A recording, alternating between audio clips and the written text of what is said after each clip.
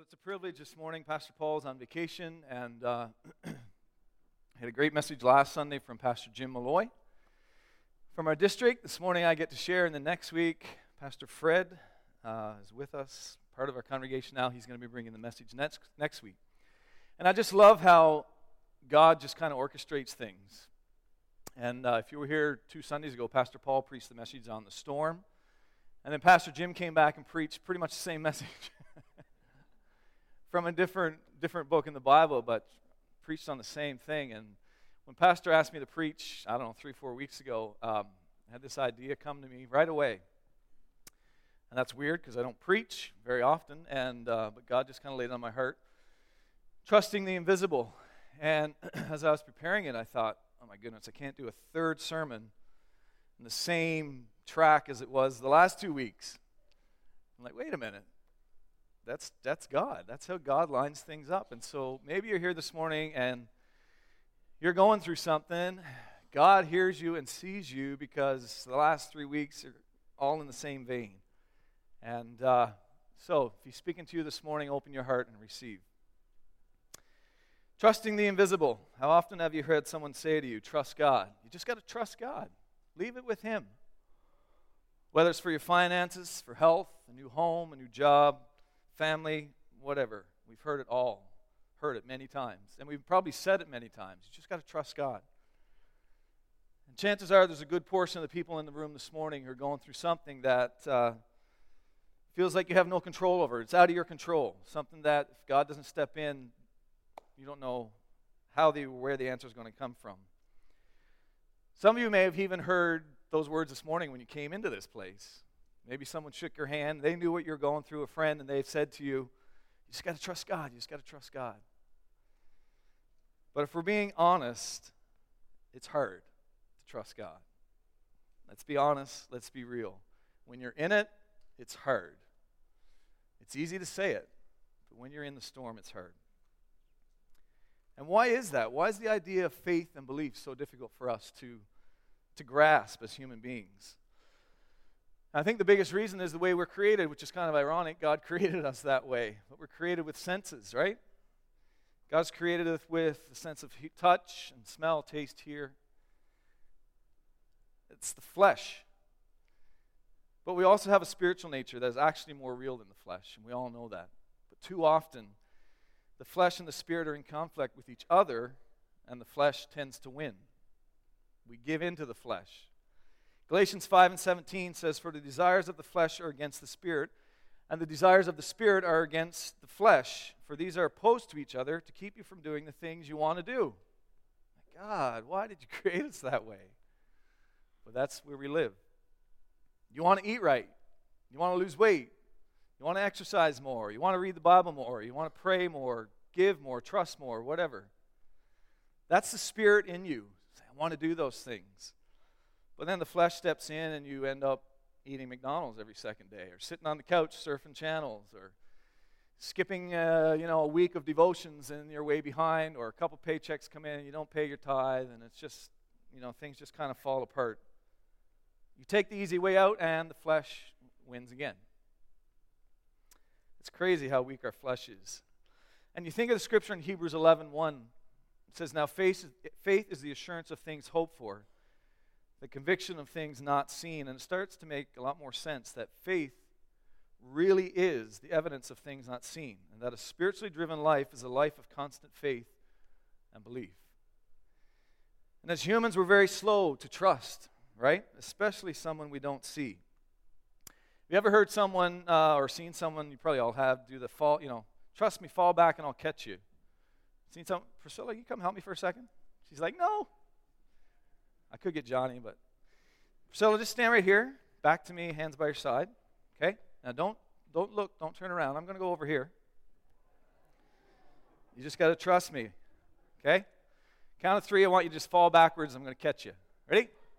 1, 2, 3.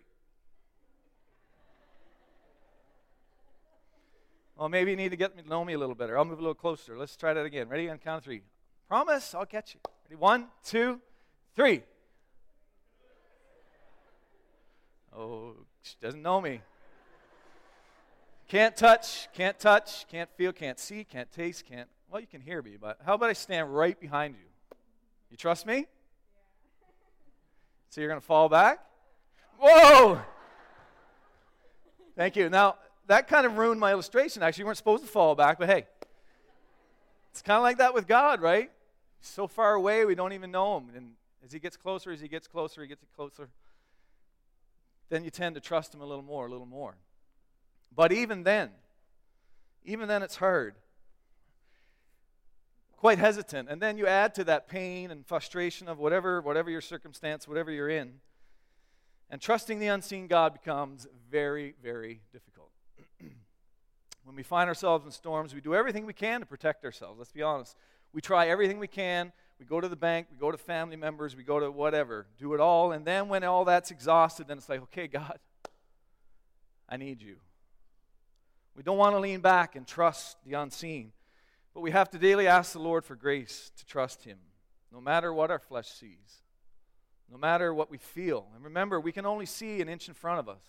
When it comes to the realm of eternity, all we can see is like right here. And we think we can, but God sees the whole picture, church. He sees the beginning, he sees the end, and he's orchestrating things in our lives. He's writing our story, and all the ups and downs are being weaved together to create something beautiful. Back in February, and some of you know this story, but back in February, Deborah Lee, my wife, fell, and she had a concussion, and, what do they call it? Inverted whiplash, I think it was. So she was off work for a couple of days. A couple of days became a couple of weeks. A couple of weeks became a couple of months. And here we are in the summer. Fingers crossed she'll be cleared to go back in September, but we still don't know for sure. And so it was a test for us. We had to trust God, The insurance slowly ran out. The sick time slowly got used up. A little bit of savings we had started to get used up. And so we're like, okay, Lord, what's going on? We need you to come. We need you to answer. We need you to heal. We need you to restore her so she can get back to work. And we make pretty good money between the both of us and her business. But yet I'm always looking at the numbers. I'm always in every week, right? Just adding things up. This goes here. This much goes in savings. And I drive myself nuts. I get stressed out about it sometimes. But Deborah Lee, she doesn't even know what's in the bank account usually. And easy peasy.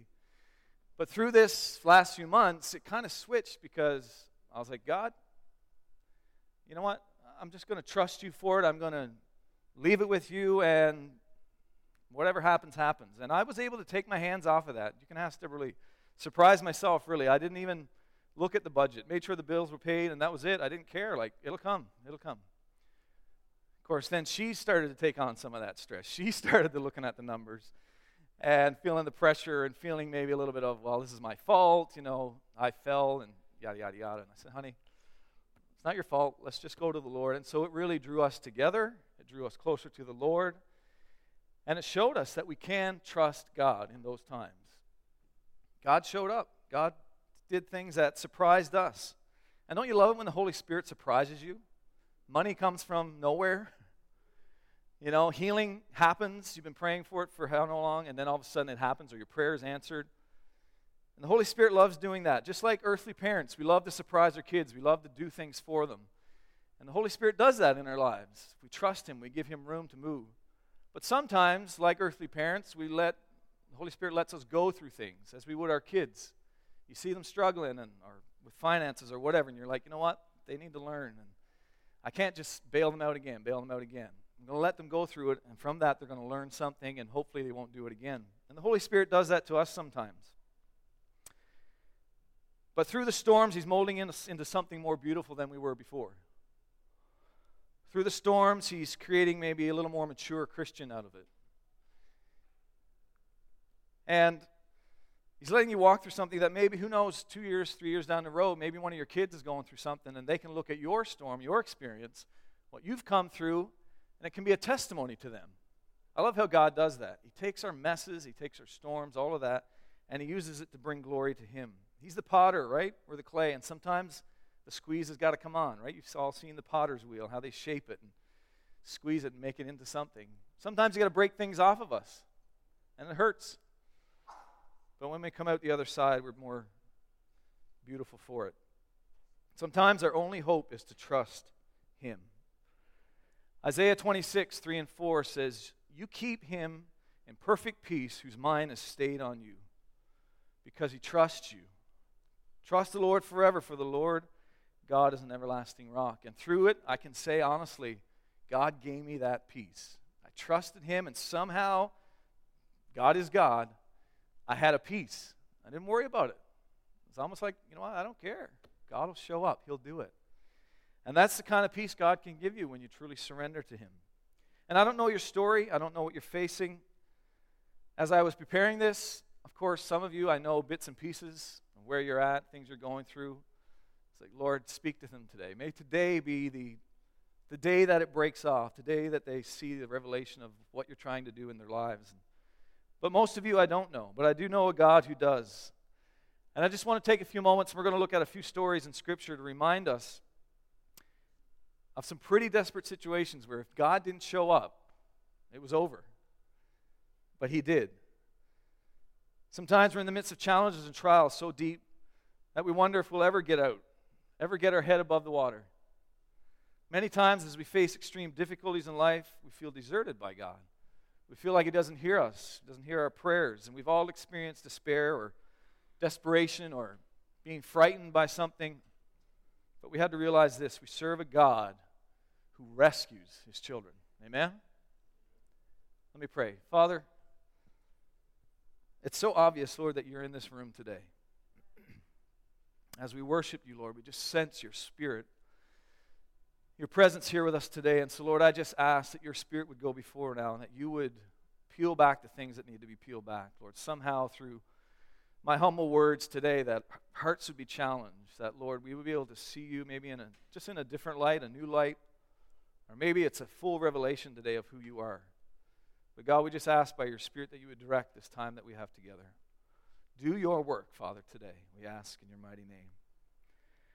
So we're going to quickly look at a couple of different stories that most of us probably know well, where the characters had to trust the invisible. And for some of you, maybe you're here this morning, I don't ever want to look over anybody that's new, brand new to church, brand new here this morning, never ever heard anything like this before about God or the invisible. And these stories, we're just going to touch on them, but I encourage you, if that's you this morning, grab a Bible. We have free Bibles. Take it home with you. Read some of these stories in their full entirety because they're so powerful. There's a lot in there. So first, we're going to turn to Daniel 6, 16 to 27. And these stories, we're going to read a little bit of Scripture, but Scripture is good, right? So Daniel 6, 16 to 27 says this.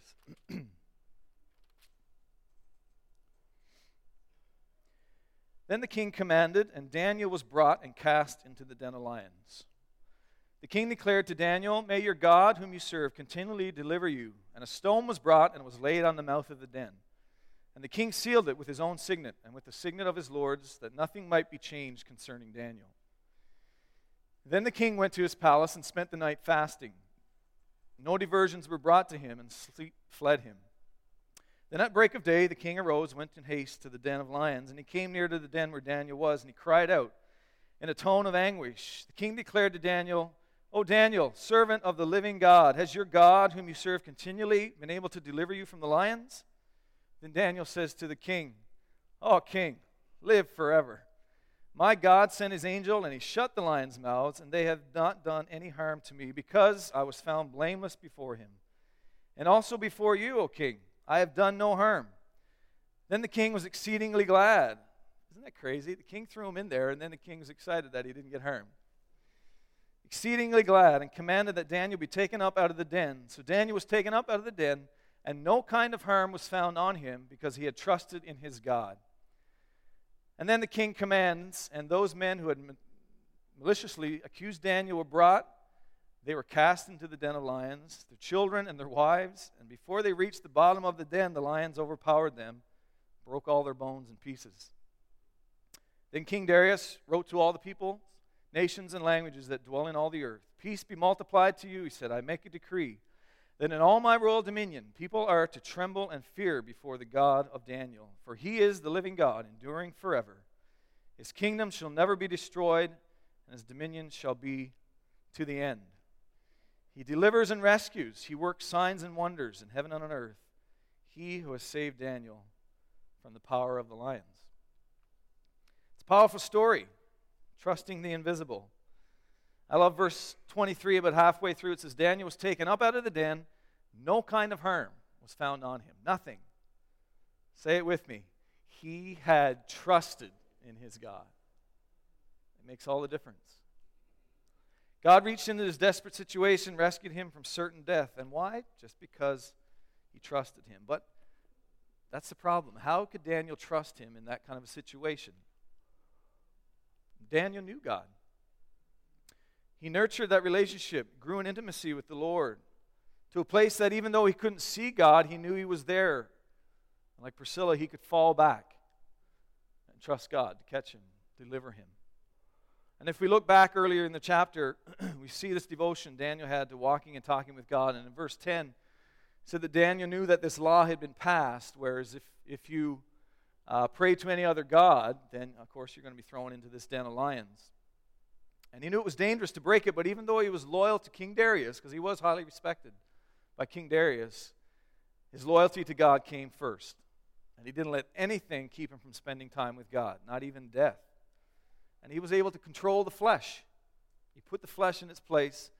No, I'm going to live in this spiritual realm. I'm going to trust God. And what keeps you away from spending time with the Lord? Probably not a threat of a lion's den. Right? But we often give our time to other things, and when the pressure comes in a storm situation, it's so much harder to trust because we don't really know, and I don't mean know God, who he is, but know him intimately. We don't know him. You know of him. I love what it says in verse 26 and 27 at the end of the chapter there.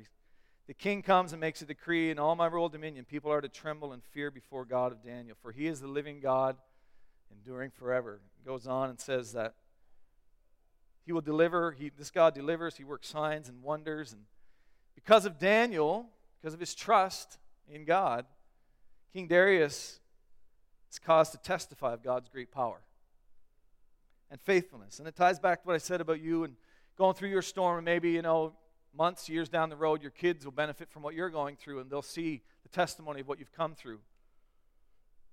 We don't know how God is working or what he's doing through our struggle and storm, but if we hold on, he can not only rescue us, but he can use it to reach many, many, many more around us.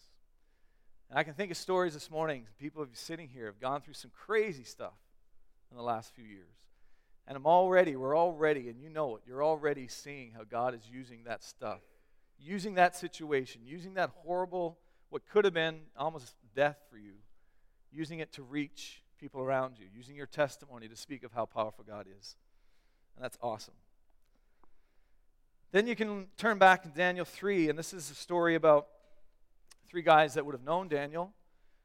Shadrach, Meshach, and Abednego, or shake the bed, make the bed, to bed we go. That's what I said when I was a kid. That's what I thought it was. Shake the bed, make the bed, to bed we go. But in chapter 3, verse 15 to 25, we're going to read this story real quick. I love this. This is like an action movie, right? Now, if you're ready, the king says, when you hear the sound of the horn, pipe, lyre, trigon, harp, bagpipe, and every kind of music, fall down and worship the image that I have made, well and good.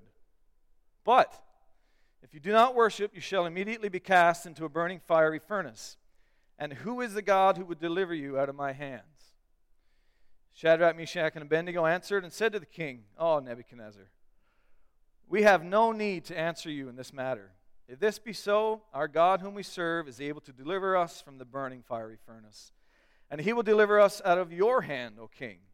But if not, be it known to you, O king, that we will not serve your gods or worship the golden image that you have set up. So then Nebuchadnezzar was filled with fury, and the expression on his face was changed against Shadrach, Meshach, and Abednego. He ordered the furnace heated 7 times more than it was usually heated. And he ordered some of the mighty men of the army to bind Shadrach, Meshach, and Abednego and to cast them into the burning fiery furnace. Then these men were bound in their cloaks, their tunics, their hats, and their garments, and they were thrown into the burning fiery furnace, because the king's order was urgent, and the furnace overheated the flame of the fire and killed the men who took up Shadrach, Meshach, and Abednego. And these 3 men fell, bound into the burning fiery furnace. Then King Nebuchadnezzar was astonished. He rose up in haste. He declared to his counselors, "Did we not cast 3 men bound into the fire?" They answered and said to the king, "True, O king." He answered and said, "But I see 4 men, unbound, walking in the midst of the fire, and they're not hurt. And the appearance of the 4th is like the son of the gods." Wow. That ought to put goosebumps on your arms this morning. This story, the setup of this, King Nebuchadnezzar had built a golden statue and commanded everybody to worship it, to bow when the music played. So the pressure was on these guys. You could say that was, that was their storm. And again, it was the threat of death if they didn't compromise. But they didn't. They were having no part in it. And without hesitation, they boldly expressed their loyalty to the one true God. I love it, verse 17 and 18. It says, "If this be so, our God whom we serve is able to deliver us from the burning fiery furnace, and he will deliver us out of your hand, O king." That's it. That's the way it is. We're not worried one bit. "But if not, even if he doesn't, be known, O king, that we will not serve your gods or worship the golden image that you have set up." God had given them the strength to do the right thing, and they were completely confident that he would protect them. Man, I want to have that kind of confidence.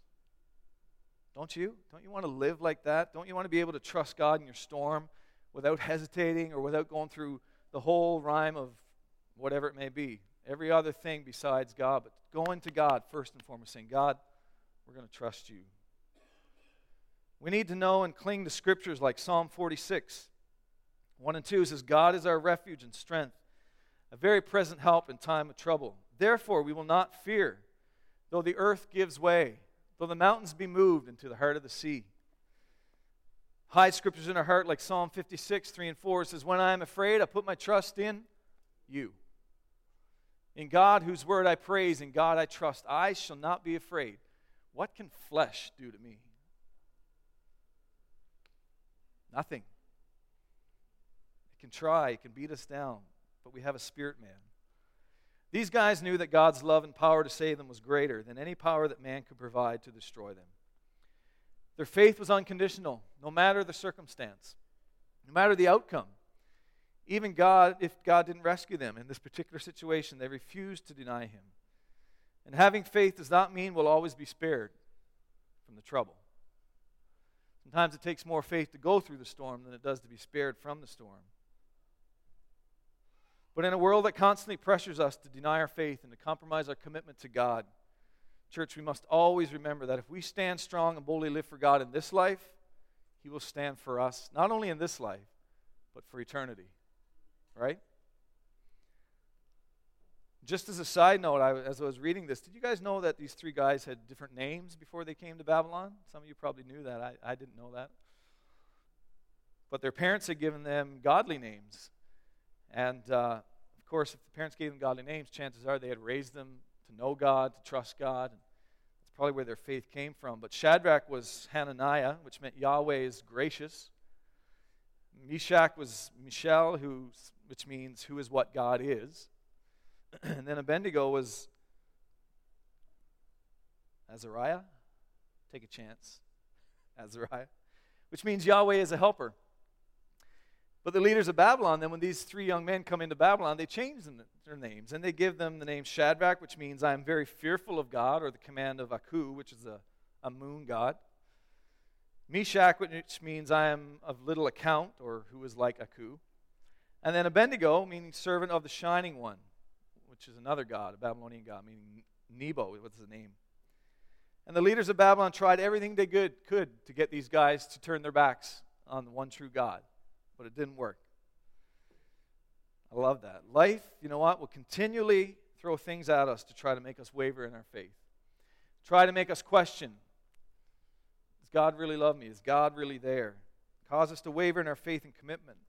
That's the enemy's plan. That's what he lives for, to steal, kill, and destroy, right? But we have a greater power. A greater power, church. And we say it all the time, the power that raised Christ from the dead dwells in me. But do we really believe that? Like, if we really, really believe that and walked in that,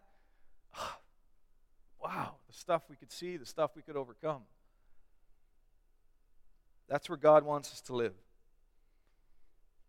We need to tap into it, face our storms head on. And if God is for us, then who can be against us? And I love the way this chapter ends as well. Same kind of theme as Daniel's story. He says, therefore I make a decree, any people, nation, or language, this is the king speaking, that speaks anything against the God of Shadrach, Meshach, and Abednego should be torn limb from limb, and their houses laid in ruins. Again, moments before he was saying everyone had to bow down. Now he's switched. Realizes how amazing this God is because of what he brought those young men through. And again, because the characters in their stories didn't waver when things were in the darkest, they trusted. Their testimonies are going to speak huge volumes to the people around them. There's revelation that comes to people that live around you when they see you go through something and you hold on. You don't waver. You don't give in. You don't turn to the world. You don't turn to all the things that are out there that can try to fill the void and make it feel a little less painful, a little less hurtful. That's where we need to live. It all has to be about glorifying God, and we have to be willing to sacrifice for it sometimes. I know it hurts, but God is up to something great, guys. And the third story is my favorite, I think, the story of Moses. And this is a huge story. We're not going to take time to read a whole lot of it. But this guy was a simple man. He felt he could do nothing. He felt unqualified. He had a speech impediment.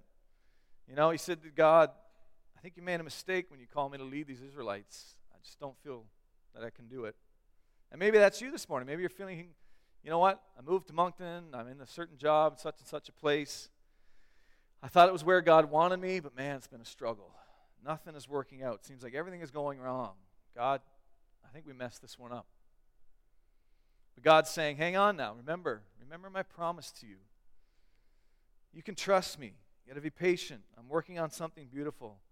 I'm going to use you for something great. You just need to trust the invisible. Let me ask you something. How faithful is God?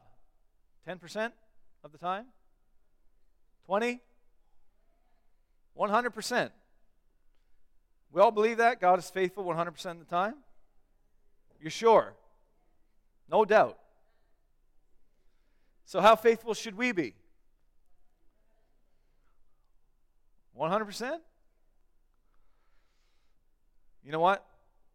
Your flesh, I'm sorry to tell you, but your flesh will never, ever be 100% faithful. Never.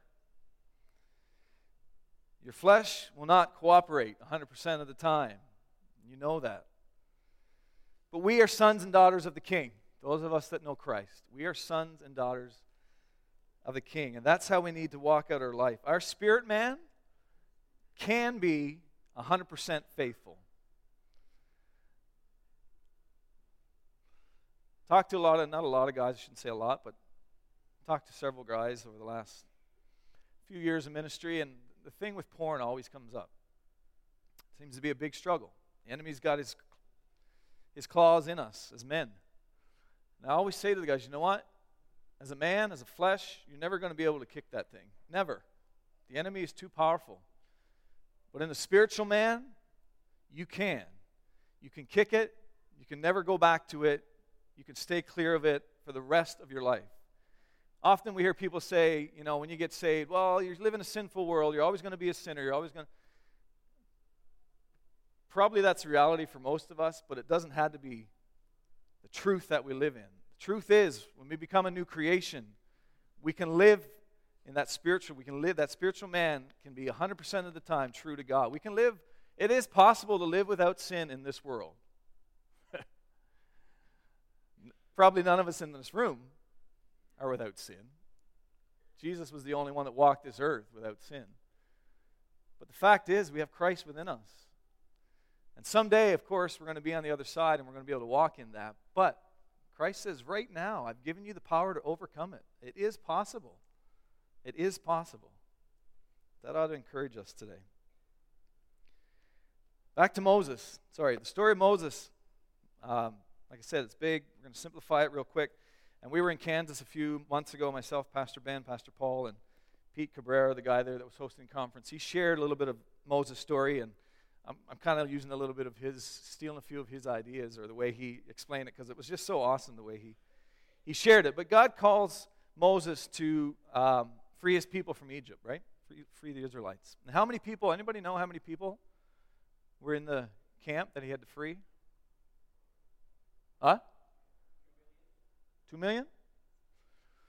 Yeah, the number is not exact, I don't think, but for the sake of our story, I think it was 2 million men, so men and women, cattle, sheep. Let's just going to say 3 million for a round figure. A lot of people. And we look at that, and I mean, if you were the Prime Minister, Justin Trudeau, and you were going to free the people of North Korea, imagine what you'd have to go through to set that up. I mean, all kinds of meetings, all kinds of dignitaries and presidents and people that you'd have to pull in. You had to meet with your military and the Navy and whoever, all kinds of people involved. It'd be quite a process. But Moses, God calls him to free 3 million people, talks to him in a burning bush, and then he gives him a stick. He says, go, free my people. All he's got is a stick. Can you imagine trying to free North Korea with just a stick? He shows up, and all he says is, God said, let my people go. Now, God promised Moses that he would make him look like a god. I mean, Pharaoh was a god. And so God promised to make Moses look big so that Pharaoh would be impressed, Pharaoh would be scared. He said to Moses, I'm going to give you some stuff. And God says to you, I'm going to give you some stuff. I'm going to help you through this. I'll give you what you need. So they leave. Eventually, after all the plagues and all this, they get out. They're walking, and somebody's brave enough to speak up, probably somebody like me. Personality is just, don't know when to shut up. He said, Moses, we're just walking around here in the desert. What's the plan? Where are we going? And Moses says, I don't know. We're just walking. Eventually, they come to the sea. Pharaoh's army's behind them. The sea is in front of them. Now what? Moses, what do we do now? I don't know. Moses raises his stick, and the sea opens up. He didn't send a boat. He opened the sea up with just a stick.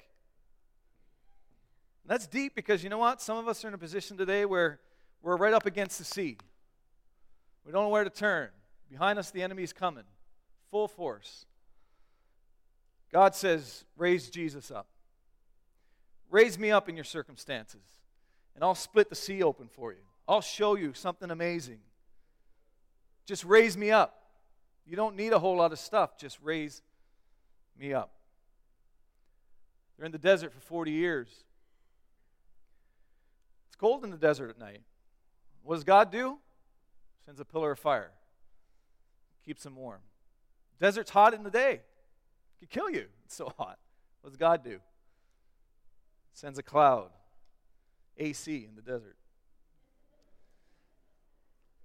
Think about how much water it would take to sustain 3 million people for 40 years. How much? Can't even begin to add that up. What does Moses do? He takes a stick and hits a rock. A rock, and water flows out of a rock for 40 years. How much food for all the cattle, all the kids, the women? Where do they get their clothes? 40 years, God takes care of the Israelites. Pretty sure, church, He can take care of me and you. Pretty sure He can handle when your wife has a concussion and you don't have any money coming in for 4 months. Pretty sure He can handle that. Pretty sure He can handle your situation. Pretty sure He can handle the sickness you're going through. It might look huge. God can handle it. God can handle it. Took care of 3 million people for 40 years. He can handle us. But we don't rely on God like that. We don't rely on God like we should. God just wants us to truly surrender. And if we continue to strive and if we continue to make things happen ourselves, then that's the way we're going to get them done, or that's the way we're not going to get them done. In and of ourselves, we can do only so much. But God says, surrender. Let me do it. And we got to be like Moses. When we're at the edge of the sea and we don't know what to do, we just have to trust God. That's how it is when we walk in the supernatural, right? You step up to the edge. You say, all right, God, what now? What now?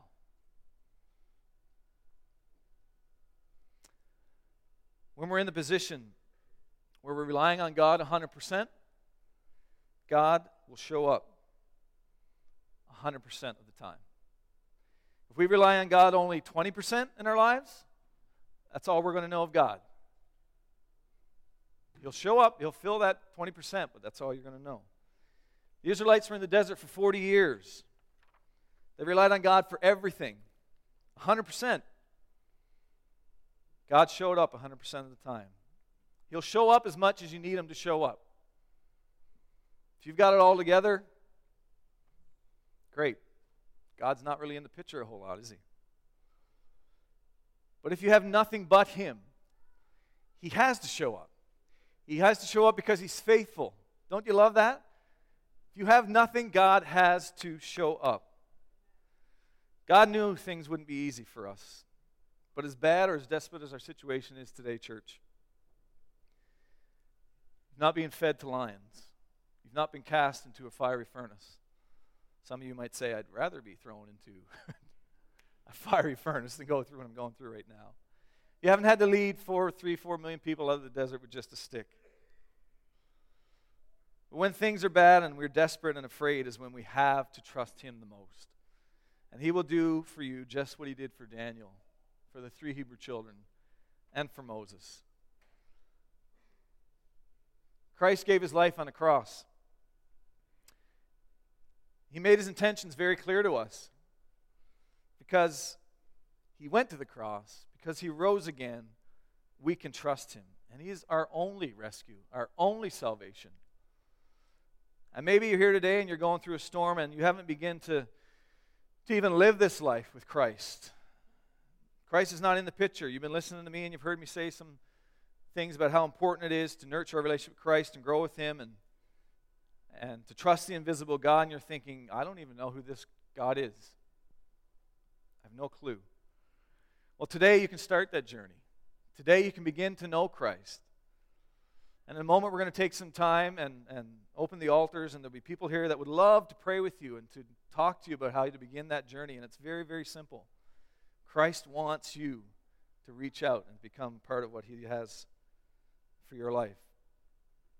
And for those of us who had faith, maybe been on the road for many years or a couple of years now, and you feel like you're losing it, press in. I want to encourage you today. You're not losing it. He will deliver you. Let Him perform His will His way, church, not our way. And maybe you're feeling angry at God. You're facing hardship and feel like He's not hearing your cries for help. But be assured that the stories of the great rescues found in the Bible that we read today, they can happen in your life too. You can be a Daniel. You can be a Moses. I was reading in my devotions this week, and I think God is so awesome, just the way He does stuff. But this little excerpt I want to read to you from my devotion said, the Christian life is all about faith. And it ties back to Hebrews 11 again. It says, faith is being sure of what we hope for and knowing something is real even if we do not see it. The easiest thing for us to do is doubt. As an emotionally driven people, we often find ourselves in peaks and valleys, caught between hope and despair, and it seems as if the journey of life is a constant roller coaster of highs and lows. It seems that even when we want to move forward with confidence, our flesh continuously wants to resort to the comfort of what we can see, feel, and physically grasp. This can be extremely frustrating because we want to see results and the fruits of our labor quickly. So whatever season you find yourselves in, wherever you find yourself today, no matter how desperate it seems, let me encourage you to press in. Press in. Don't give up. Don't let the flesh rule your emotions. That's the biggest thing, not letting the flesh control it. In the Spirit, we are victorious because He is victorious. He's already won the war. You're going through a battle, but you know He's already won the war. He has a plan, and even though we can't see him, we need to trust the invisible. Jeremiah 29:11 says, "For I know the plans I have for you, declares the Lord, plans for good and not evil, to give you a future and a hope." God's right behind you.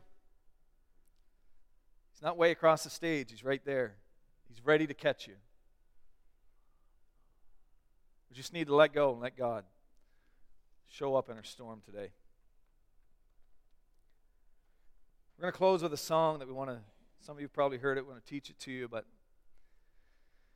before we sing it, I want to read the lyrics to you. Just listen to what this says. When the solid ground is falling out from underneath my feet, between the black skies and my red eyes, I can barely see.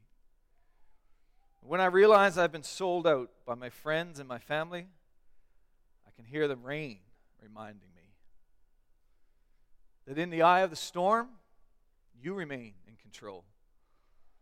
In the middle of the war, you guard my soul, for you alone are the anchor when my sails are torn. Your love surrounds me in the eye of the storm. When my hopes and dreams are far from me and I'm running out of faith, I see the future. I picture slowly just fade away. And when the tears of pain and heartache are pouring down my face, I find my peace in Jesus' name. When they let me go and I just don't know how I'm going to make ends meet, I did my best, now I'm scared to death that I might lose everything. And when a sickness takes my child away, and there's nothing I can do, my only hope is to trust you. Because in the eye of the storm, you remain in control. In the middle of the war, you guard my soul. You alone are the anchor when my sails are torn, and your love surrounds me in the eye of my storm. We're going to sing this song, and I want you to stay. I want you to stay till the end of the song. The end of the song will be our dismissal if you need to leave at that point. But please leave quietly, leave respectfully, because God wants to do some stuff here this morning. God wants to do something at these altars. Maybe there's something happening in the pew right next to you. So don't just think, oh, hey, church is over. Zoop. If you need to go, that's fine. But I think some of us here this morning maybe need to come. Spend some time. Spend some time saying to God one more time, Lord, I need you. I need you to show up. Spend some time maybe repenting that we've tried to do it all on our own. Maybe you're here this morning and you don't know Christ. And like I said before, if that's you, come. I'm going to ask our altar workers to come and stand. And these people are just people that love to pray, love to share Christ's love. And they'll help you. They'll pray with you. If you want to come and spend time without somebody coming and praying for you, because sometimes that can be like, oh, I just came to spend time with the Lord, and then this person's coming and asking me what's wrong. Come and stand in between those people, or kneel. And I'll ask our ushers or our altar workers not to bother those people that are kneeling. But if you want prayer, stand in front of them. Does that make sense? Let us sing this song over you. Altar workers, would you come?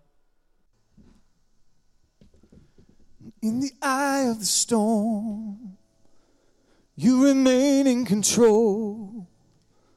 In the middle of the war, you guard my soul. You alone are the anchor when my sails are torn. Your love surrounds me in the eye of the storm.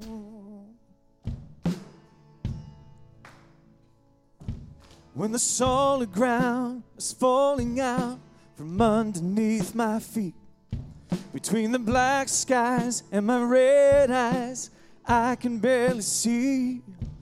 When I realize I've been sold out by my friends and my family, I can feel the rain reminding me.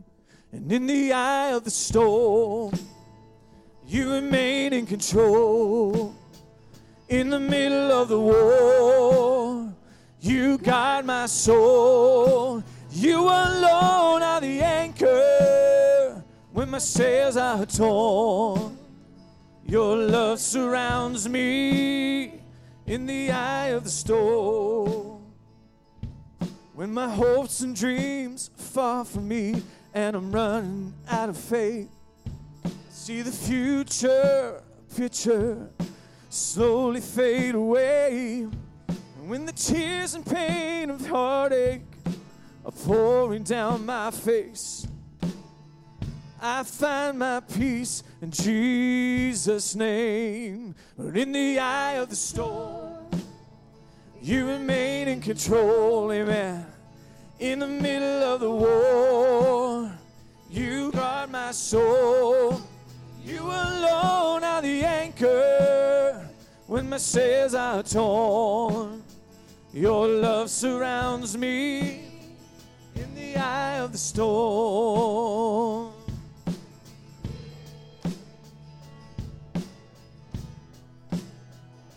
Thank you, Lord.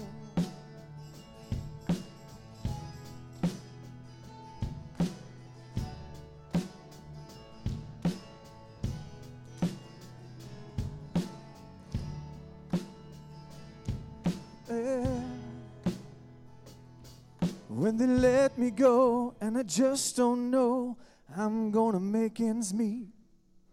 I did my best, now I'm scared to death that I might lose everything. And when sickness takes my child away and there's nothing I can do, my only hope is to trust you. I trust you, Lord, in the eye of the storm. You remain in control. In the middle of the war, you guide my soul. You alone are the anchor when my sails are torn. Your love surrounds me in the eye of the storm. You remain in control. In the middle of the war, you guide my soul. You alone are the anchor when my sails are torn. Your love surrounds me in the eye of the storm. You remain in control. In the middle of the war, you guide my soul. You alone are the anchor when my sails are torn. Your love surrounds me in the eye of the storm.